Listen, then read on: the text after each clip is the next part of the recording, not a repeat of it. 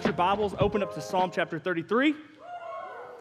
And as you turn there, and as we've been studying the attributes of God and looking at the attributes of God, the attribute that I am bringing today is omnipotence. And so to give a definition from Google what omnipotence is the quality of having unlimited or very great power. You see, some characteristics about God we can reflect and we can exhibit, right? So God is loving. We can be loving. God is compassionate.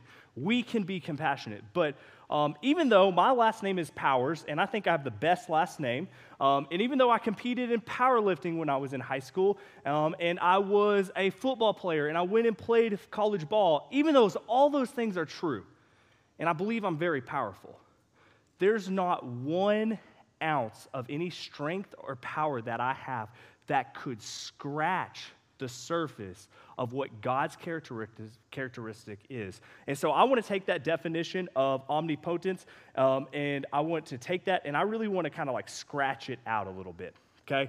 But before I give you my definition, I want to talk about the World Strongman competition. I think they're going to play some clips of the World Strongman. Anyone in here like the World Strongman competition? Okay, if you've never watched the World Strongman competition, these guys are crazy. I thought it was strong, but they take like huge tree logs and throw it above their head. They grab airplanes for fun and start dragging them around. They take buses and it's like they're taking a walk, and they just walk with a bus. So no matter even how strong some of these guys are, this guy is actually, his name is Eddie Hall. He was actually the 2017 world champion of the World Strongman competition, but he never won it again. So he could get to the height, but he couldn't maintain it. So even in that strength, even the guy who won it the most, okay, his name is Marizy Podalski, something like that, a last name like Avery. And so as we look at this, he won it in 2002 and 2003, and then he didn't win or didn't compete. And then he won it again in 2005 and didn't win or didn't compete, and won it again in 2007, and then won it again in 2008. So no matter how strong we think we have of characteristics, no matter how powerful we have, the definition that comes off of Google about having unlimited or very great power doesn't even touch it. We can't display this characteristic. So the definition I want you to have, if you're a note taker, the definition I want you to have is I want you to take 2 words and write them: all powerful. All powerful. And tonight, I want us to see the all-powerful God that we serve in new light. And I pray that it would speak. So let's pray. God, as we come before you, Lord, we lay our own definitions down. Lord, our mind can't fully grasp everything you have done in this world, but Lord, I pray that as we dive into your scripture and we look at words of your word, Lord, that you would just speak to us. Lord, I pray that you would allow our hearts to stand still before you and to be impacted by who you are. It's in Christ's name I pray. Amen. So in Psalms chapter 33, starting in verse 6, it says this: "By the word of the Lord the heavens were made, and by the breath of his mouth all their host. He gathered the waters of the sea as a heap. He put the deeps in storehouses. Let all the earth fear the Lord. Let all the inhabitants of the world stand in awe of him. For he spoke, and it came to be. He commanded, and it stood firm." You see, God spoke everything out of nothing. The power that God has is that he speaks, and it is so. Let there be light, and there was light. Let there be water. Let there be birds. Let there be fish. Let there be mankind made in our image, and it was so. See, God doesn't need tools. God doesn't need materials. There was nothing, and he made it. See, when I like to build stuff, I have to go to Home Depot, buy the supplies, get it in my shop, take them, cut it down, mess it up 3 times, go back to Home Depot, and redo it again. You see, God just does it. That's the kind of power we're talking about. And in this verse, it points to Genesis chapter 1. It says, "By the word of the Lord, the heavens and earth were made.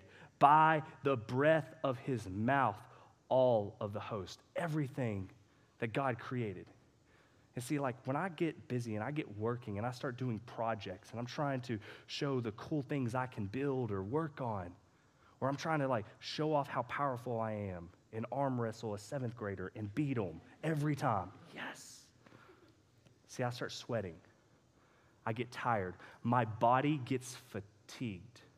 See, God, he speaks and it's not even anything for him. His power is unmatched.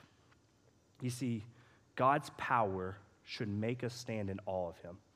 God's power should make us stand in awe of him. And I don't know if you've ever had a moment when you just saw creation and you just stood in awe of God. Maybe you've been at the Grand Canyons, or maybe you've been to the mountains, or maybe you've even just sat at a lightning storm and you just saw the awe of God. See, I've been married to my wife for 11 years this month. Her name is Jessica. But when we first got married, we had no idea what we were doing. We were sophomores, about to be juniors in college, in between our sophomore and junior year. And we spent every dime we had for a honeymoon. So we decided to go on a honeymoon, that we were going to go to Florida, and we were going to take a boat, a cruise ship, to the Bahamas, and it was going to be the best honeymoon ever. And so we got on a boat. And I don't know if you know anything about being in the ocean or if you've ever been on a boat in the middle of the ocean. But if you want something to make you seem how small you are, you look out at the waters and you go, there's this movie called Titanic I watched as a kid. I wonder if there's any icebergs out here. You know what I mean? And you start thinking, like, if something happened, and if you look over the edge, I guarantee, I had this thought, I guarantee I'm not the only one who had this thought. I looked over the edge of the boat and I thought, if I jumped off this boat, man, they ain't stopping this thing. They just keep going. Like, I would be lost at sea. But there was one moment on that cruise ship that God just spoke to me immensely. We had a balcony, so I was sitting out on the balcony, and it was really late at night, and I'm just looking at the ocean, and it's completely dark. But there's a storm off in the distance, and our boat is traveling one direction, and the storm is at the other side of us. And so as we're traveling, I can see the storm out our side of the boat, but we're moving slightly closer, or the storm's moving closer to us. I don't know which. But as I sat there, I could see a lightning strike, and as far as I could see the ocean. And I just thought, like, how small am I? Like, how big is our God? And lightning would strike, and it would light everything up, and I'm like, I don't know if boats can be struck by lightning, but if it does, like, we're stuck out here, we're going to sink, and we're going to be on the bottom of the ocean, and they're going to make a movie about us. And that's what I thought. But it was a moment where I just considered to be in awe of God. And so for me, lightning is how God speaks to me, and I can see his power of him. If any of you in here like rap, any of you in here like rap? Okay, I like rap. There's an old band, okay? It's the name R. Swift, and they have a song where they take Awesome God and they turn it into rap, and these are some of the lyrics from it. It says, to check for a pulse if you ain't rocked by him. I am prone to be biased when I peep the timeline behind him and to see no highest as high as him. He reigns Lord. Firearms are too short to aim for him. Call him extremist. He leaks Katrina when he's brainstorm. As mighty as a storm as Katrina was, like compared to like what God can do, is just like a brainstorm, a thought, a draft on a pen, a draft on a paper. So as we look at what God there is, I'm gonna use 4 illustrations to help us look at the vast power of God, that God is all-powerful. So the first illustration I want to use is a light year. Does anyone in here know how fast the speed of light travels? Good. Oh, wait. 3 times 10 to the 8th power? I have no idea. Do you think I could do math in my head that fast? What is 3 times 10 to the 8th power? If it is 186,000 miles per second, then yes, you are correct, okay? I'm not going to judge you. But speed of light travels at 186,000 miles per second. To put that in perspective, is they take the seconds, right? And they say, okay, how many seconds are in a year? Like, how far would light travel in 1 year? And they do it. And so you got to ask, how many seconds are a year? Well, that is 31,536,000 seconds in a year. So if you take that, 2 numbers, and you multiply it, like, you will see how many miles in 1 year light can travel. And it's such a big number that we just call it a light year. And that is how they measure our universe and our galaxies and just the expanses. It's so many light years away, okay? That means nothing to me because it's just a bunch of zeros, right? So let's put it in perspective. If we take a traveler and they're going to travel around the world at the speed of light, in 1 second, they would lap the world 7.5 times, okay? Put that in a little bit more perspective, that if you got on one of the fastest jet planes that we have and you were just to cross the United States, not make a lap around the world, right? It would take you 4 hours to make it across the United States in one of the fastest jets we have.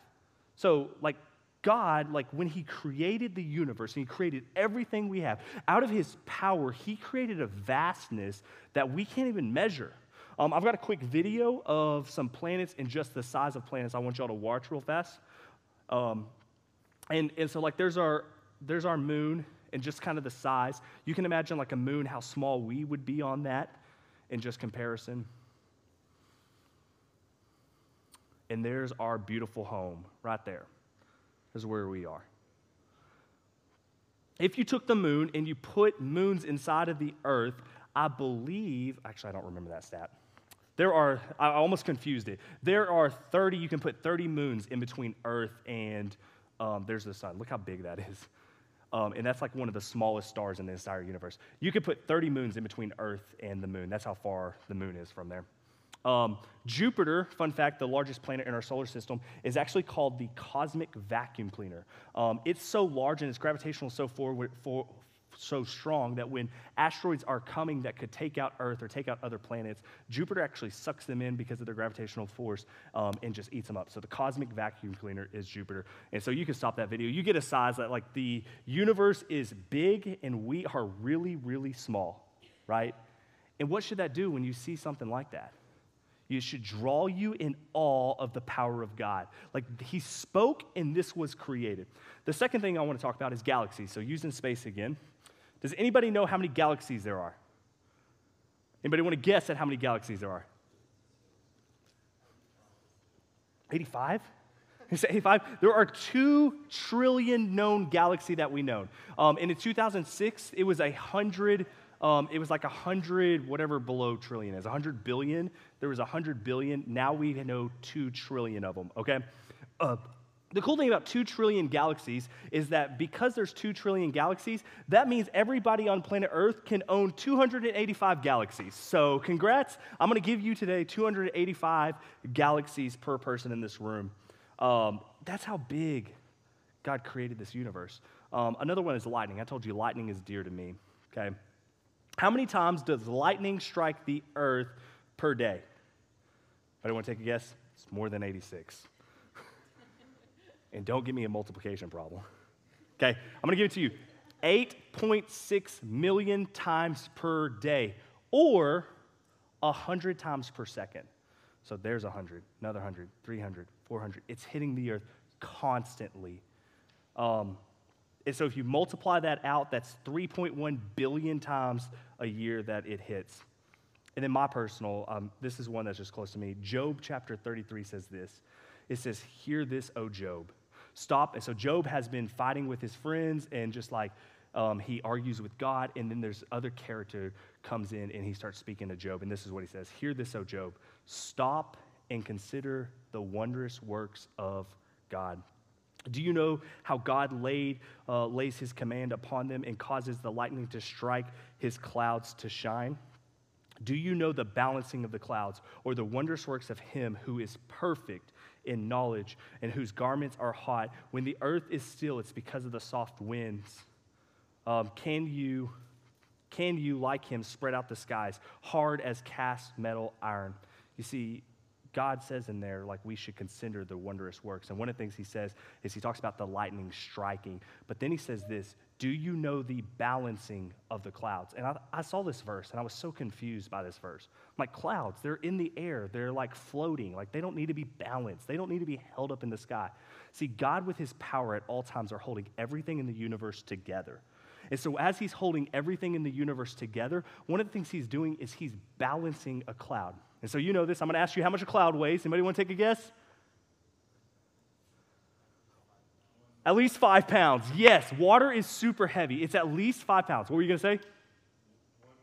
1 million pounds. Let's try 1.1 billion pounds is the average cloud's weight.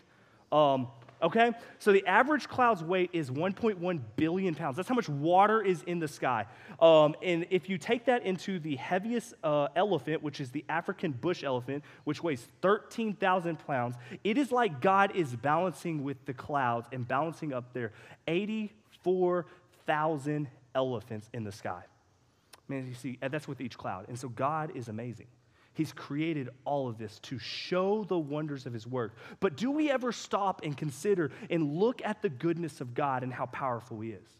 And does that awe draw us into humility to know that God is all powerful and that he is worthy of being followed, that he is worthy of all glory, worthy of all honor, and worthy of all of that? In Jeremiah chapter 32, it says this, "Ah, Lord God, it is you who have made the heavens and the earth by your great power and by your outstretched arm. Nothing is too hard for you." And when you think of everything God has created, when you think of all the good things God has created, man, doesn't our struggles and doesn't our complaining about, man, it's a little hot in this building, or God, my car isn't running as right as I want it to be, or God, I can't go out to eat because I went out to eat too much last week. Doesn't our troubles seem small to some of those? But even with God being all powerful, even in our troubles, even in our trials, he still cares about us. Isn't it amazing that God, being all powerful, cares about you, loves you, desires to be with you?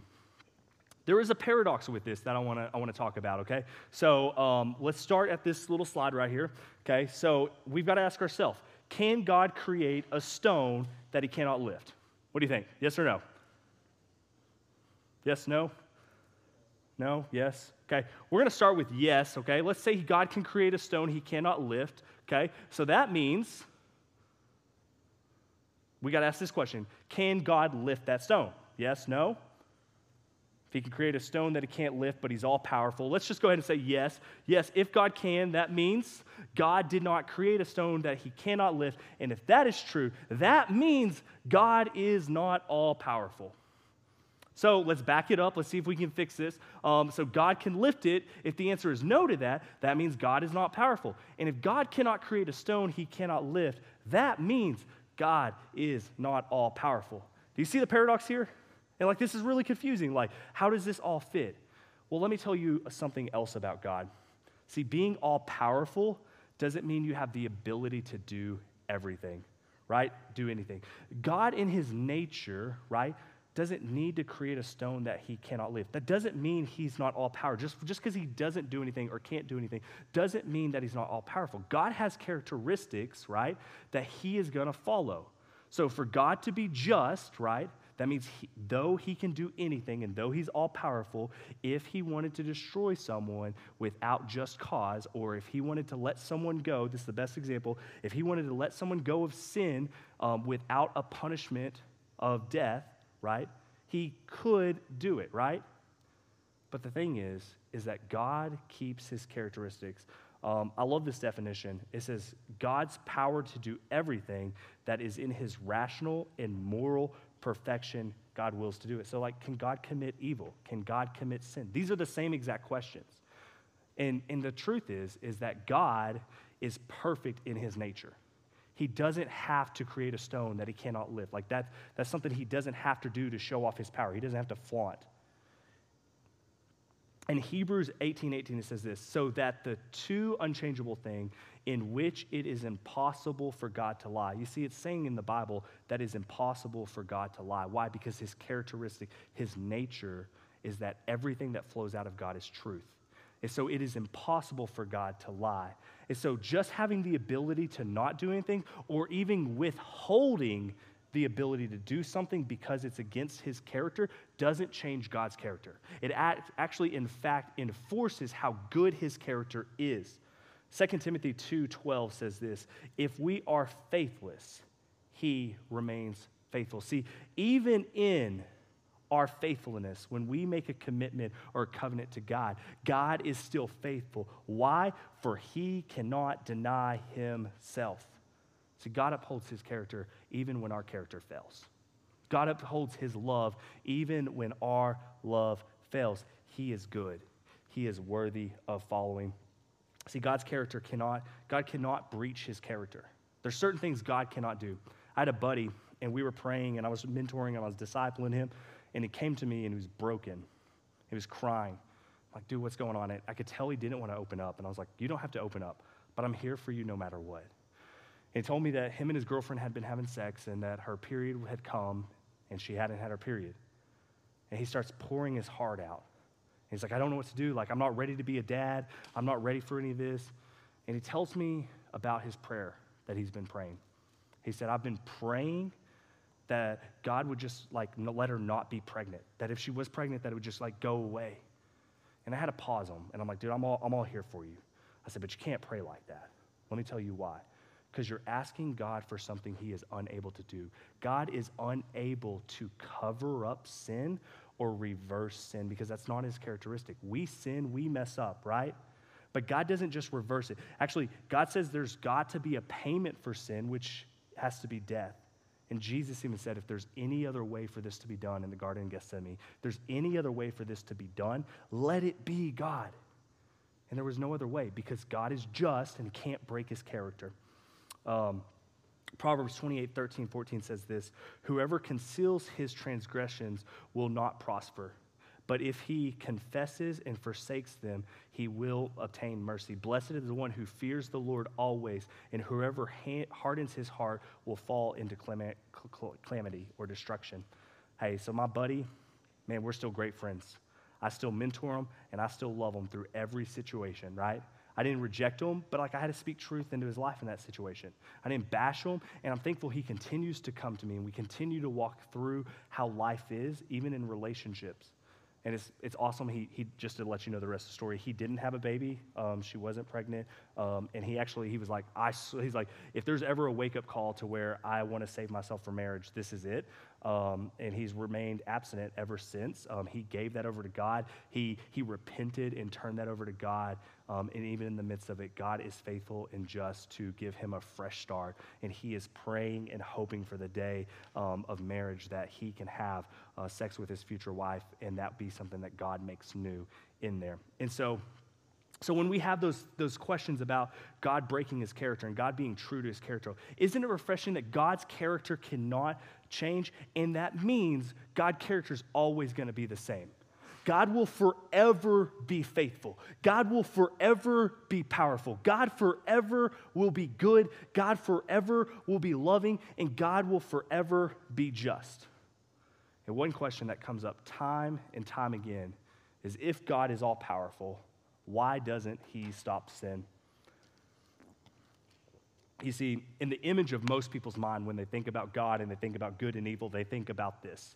They think about a tug of war. And on one side, there's God and all the angels, and they've got the rope, and they're pulling hard. And on the other side of the rope is Satan and all the demons, and they're pulling hard. And they're wrestling back and forth, trying to figure out who's going to win. And you get to pick which side you want to serve and you want to pull. So if you come and be on God's side and pull harder, maybe we can win. Or maybe just abandon God and you pull on this side and it doesn't matter. Life's going to go on. See, that is a horrible way to view the gospel as a tug-of-war match, because God's all powerful. If God's on this side and all creation is on the other side, God still just speaks and he wins. His power is unmatched. It's not this balance of wrestling back and forth about it, because for God, see, he desires that no one would perish. He desires that no one will perish. So why doesn't he defeat sin? Why doesn't he repay evil? Because if he was to repay evil and he was to punish evil, he would have to start with my sin. He'd have to start with yours. In our minds, we think God, when he repays evil, he should start with like the rapists and the pedophiles, and he should start with the murderers and the bank robbers and all those really evil people, the terrorists. But you see, God just sees all sin the same. So my sin, my disobedience, my failure to follow God with everything I have, he has got to start here. He's got to start with you. And see, God wants no one to perish. 2 Peter 3:4-10 says this. They will say, where is the promise of his coming? For ever since the fathers fell asleep, all things were continuing as they were from the beginning of creation. For they deliberately overlooked this fact. The heavens existed long ago, and the earth was formed out of water and through water by the word of God. constantly, all throughout the Bible, it talks about the word of God speaking heavens and earth and creation. And that by means of these, they would have existence was deluge, and with water be perished. But by the same word of the heaven and the earth that now exist and are stored up for fire, being kept until the day of judgment and destruction for the ungodly. But do not overlook this one fact, beloved, that with the Lord 1 day is as 1,000 years, and 1,000 years as 1 day. The Lord is not slow to fulfill his promises, some count slowness, but he is patient towards you, not wishing that any should perish, but all should reach repentance. The day of the Lord will come like a thief, and the heavens will pass away with the roar, and the heaven bodies will be burned up and dissolved, and the earth and the works and all that is in it will be exposed. You see, the reason why God doesn't act on his powerfulness and he doesn't just judge sin of the evil is because he wants people to come repentance. And that's you in this room. It's me. He wants all of us to come to repentance so that we may know him and have eternity. I just spoke at a camp last week, and as I was speaking at the camp, I was trying to explain that Jesus is the only king, that there's only one way. Jesus said, I am the way, the truth, and life. No one comes to the Father except through me. And I told him, like, there's a real place called heaven, and there's a real place called hell. And, like, we are going to spend eternity there. And those who have accepted Jesus, the only way to heaven, will spend it in heaven. And those, just because you didn't say no to Jesus, and just because you didn't curse Jesus, and you thought you lived a good life, you can't earn it, you can't work for it. But if you do not accept Jesus, there's one way to heaven. You're going to spend eternity apart from him. And this desire, this reality of life draws Jesus to have compassion on you and me, and compassion on the terrorists and the murderers and the rapists and all of the others. And he's slow to anger. He's slow to let his power out. Why? Because he wishes no one would perish. See, God didn't design a broken world. God didn't design a world with sin, with all the hurt and the pain that we have. God didn't design that, and that's not his desire. But he's holding back so that we may repent, so that more may come to know the goodness of God, and that they would have it. See, God wants no one to perish, but that doesn't mean we're not going to get away from sin. See, when I was, before I came to know Christ, I grew up in a family with drugs and alcohol in the home. I'm pretty sure, like, my mom didn't stop doing drugs and alcohol when I was a baby. I have probably blackest lungs in this because, like, I grew up in a home with secondhand smoke. My mom smoked inside the house. Like, I constantly smelled like smoke. But then I started making choices of my own. And though I swore I wouldn't find myself entrapped in the things that my family did, and I saw the destruction that was there, I found myself in the middle of middle school. I found myself drinking, smoking, and doing drugs. And I found myself doing that. And there are physical limitations to my brain because I did drugs, because I popped pills, because I smoked weed, because I drank alcohol. There are physical limitations that my brain didn't develop as much as it should have, right? Like my lungs, I will probably end up with lung cancer because of the environment I lived in. You see, God doesn't let us just be rescued from the consequences of sin. My buddy who almost got his girlfriend pregnant, like, that's a reality. Like, if you sin, like, there are things that come along with that, right? And, like, we have reality. So some of you have deep scars because of the sin that you've committed or the life that you've lived, right? But God's desire is that we wouldn't perish, but there's still consequences for sin. And in Revelation 19, it gives an example of when Jesus comes back. It gives us a foreshadow of what it will be like on a judgment day. And it says this, "Then I saw the heavens open up, and behold, a white horse, and the one sitting on it called Faithful and True, and in righteousness he judges and makes war. His eyes were like flames of fire, and on his head were many diadems. And he has a name written that no one knows but himself. He is clothed in a robe dipped in blood. By the name which he is called is the Word of God. And the armies of heaven, arrayed in fine linen, white and pure, were following him on the white horse. From his mouth came a sharp sword, in which he will strike down all nations, and he will rule them with a rod of iron. He will thread the winepress of fury in the wrath of God the Almighty. On his robe and on his thigh has the name written, King of Kings and Lord of Lords." You see, we like to preach that Jesus is like just this loving and caring person. See, but Jesus is all powerful. God is all powerful. our sin deserves death. Our sin deserves punishment, and he will punish it. We don't get away with sin. None of us do. No matter how secret we think our sin is, no matter how good we are at hiding it, no matter how much we think it doesn't affect anybody else in the world, the sin we do affects us and everyone around us. And it's the reason why we live in a broken world where there's death, pain, and hurt. You see, God's all-powerful design was to create out of his all-powerful. It wasn't for the judgment. The judgment's coming, but his desire was just to create. He spoke, and it was so. And he created majesty, and he created beautiful mountains, and he created amazing seas. Like, we can't even explore the depths of the seas, and none of us will because of the incident that happened, right? Because no one's ever going to go down to the bottom of the sea anymore. We're not going to be able to see all the glory of it. We're never going to explore all of the universe and see the beauty of the stars and all the planets are out there. I think it was Ashton was talking, and when he was talking about holiness on like creating like Minecraft worlds, right? Like some of y'all have amazing creation. You could create amazing things. Some of you here, you draw and you create beautiful drawings.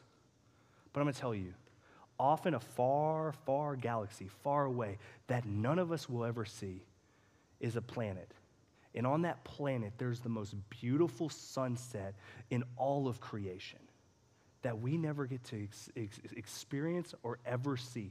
Why? Because God just flaunts his power when he creates. God just flaunts his glory. God just flaunts his creativity all over.